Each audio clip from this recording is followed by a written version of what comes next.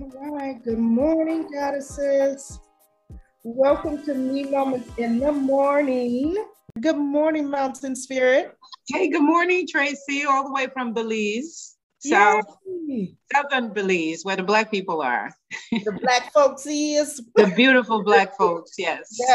Yes. I love it. And I can't tell you how much I just miss being there every day. So this is Me Moments in the Morning. We have now extended it to a podcast. Yay! Yay! Loving the podcast.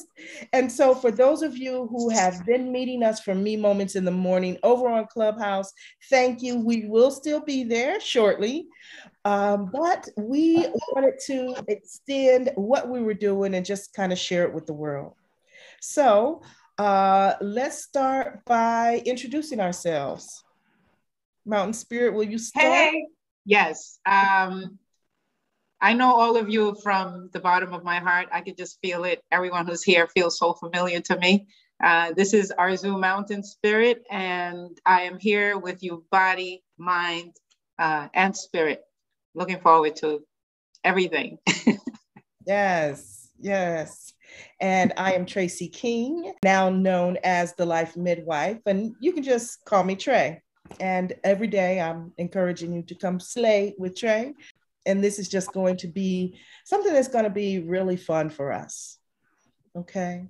We're going to do girl things. For all of us. We're going to do girl things. Yes. We're going to have a lot of fun with it. And I'm just so looking forward to this in the mornings. We are approaching the full moon. We're in the wake of it. So we wanted to start talking. Well, we've been having conversations behind the scenes about the various moon phases and all of that. And so we wanted to start this conversation because it's something that we both, as well as our other co-hosts, which you'll meet tomorrow, but we wanted to start having this conversation. You know, what does it mean? You know, all of the different moon phases, what do they mean? And how do they affect us? Yay. Yes.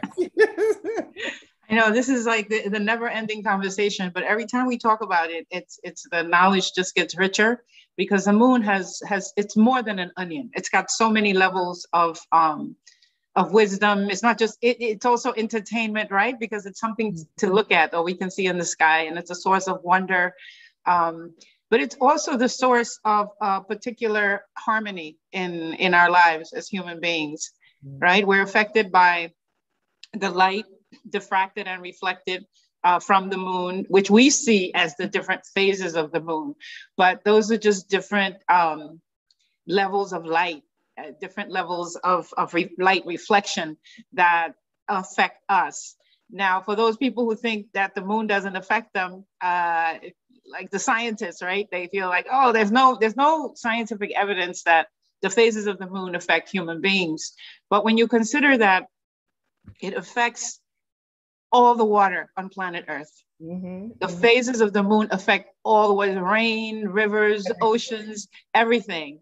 And you are how much percent water, right? Yes. The human body, right? You're mostly water. Some people, it depends on what you're reading, 75 to 85% water. But the thing is, we're mostly water. So how is it possible that the phases of the moon can affect all the water on the planet and skip little old you? Right? When you got all that water in you, we're just bags of mostly water. So of course we're affected. It's just that people don't really know how. The moon has gotten kind of a bad rap. But there was a time before electricity, I suppose, and before things were lit at night. That's all the light we had. So we had to have a deep relationship with the moon when it came, you know, the how it affected the climate. So we were very much in touch with how the moon affected us. Now, I take it for granted because I grew up knowing about the moon. It was just part of, I'm from a farming village, a grandmother and a great grandmother, very much connected to the moon. My great grandmother was a midwife, like yourself, Miss Tracy, Goddess Tracy. So the moon was so extremely valuable to everything. It affected everything, all her decisions and everything she did. So I got that kind of training. However, I realize when people want to ask me more about the moon, my knowledge about the moon is very limited to what I received. I'm not saying it's limited, but it does have its limits because of that layer and layer after layer after layer of moon wisdom. Yeah. We're supposed to be constantly learning and constantly evolving. So I realized I had become really comfortable with my knowledge about the moon. So I wanted to challenge myself. And it was definitely a room where I want to grow. I want to know more about the moon. So I wanted to do this segment with A Slay with Trey, because this is where the conversations come up where we talk about the moon and the moon cycle. So right now, what we want to know right now, today, Wednesday, the 17th, November 17th, we are in a waxing gibbous moon. That's the position of the moon. And just to demystify it for you, what's a gibbous, Tracy? Do we know what the hell a gibbous is? Nobody know what a gibbous is. I don't know what a gibbous is. And when you think about waxing, usually it's come to mean taking hair off, like where you don't want it. So it's like both right. meanings. It's a term. No sense. Right. It makes no sense. Like a waxing gibbous, but let me demystify it for you. Waxing means getting bigger. When you're going towards something, right? You're waxing. You're becoming larger towards it. Waning, on the other hand, is becoming lesser away from it, right? So this moon, which is constant every month, we're pretty much in the same moon. It's called a waxing gibbous. Now, we know what waxing is. What the hell is a gibbous? A gibbous, if you imagine, actually it's a shape. It means when a circle stops becoming a circle and begins to oval, right? When you bring the sides, either side of a circle in, it begins to oval. Right? So that's the gibbous, and there are different stages of the gibbous, right? So it's either waxing or waning. So this waxing gibbous, it's a waxing towards the light. It's the dark of the moon taking on light and more light and more light and more light until it's completely full. Mm-hmm. So a waxing gibbous is those stages of the moon as it heads towards a full moon. Okay, now we know the physical, astrological. So now you got me thinking about the movie Wax On, Wax Off, right? When you put the wax on, right, more and more. Exactly. And more. Yes. Exactly. Okay. But with the Brazilian waxes and the mustache waxes and the facial waxes, we it kind of almost programs us to see it as less, but it isn't. We really have to see it as more, right? Waxing on, exactly. So. The waxing gibbous is the energy that you're coming away from the new moon, right? From the new beginnings, and you're going towards a full moon. So you're going towards completion.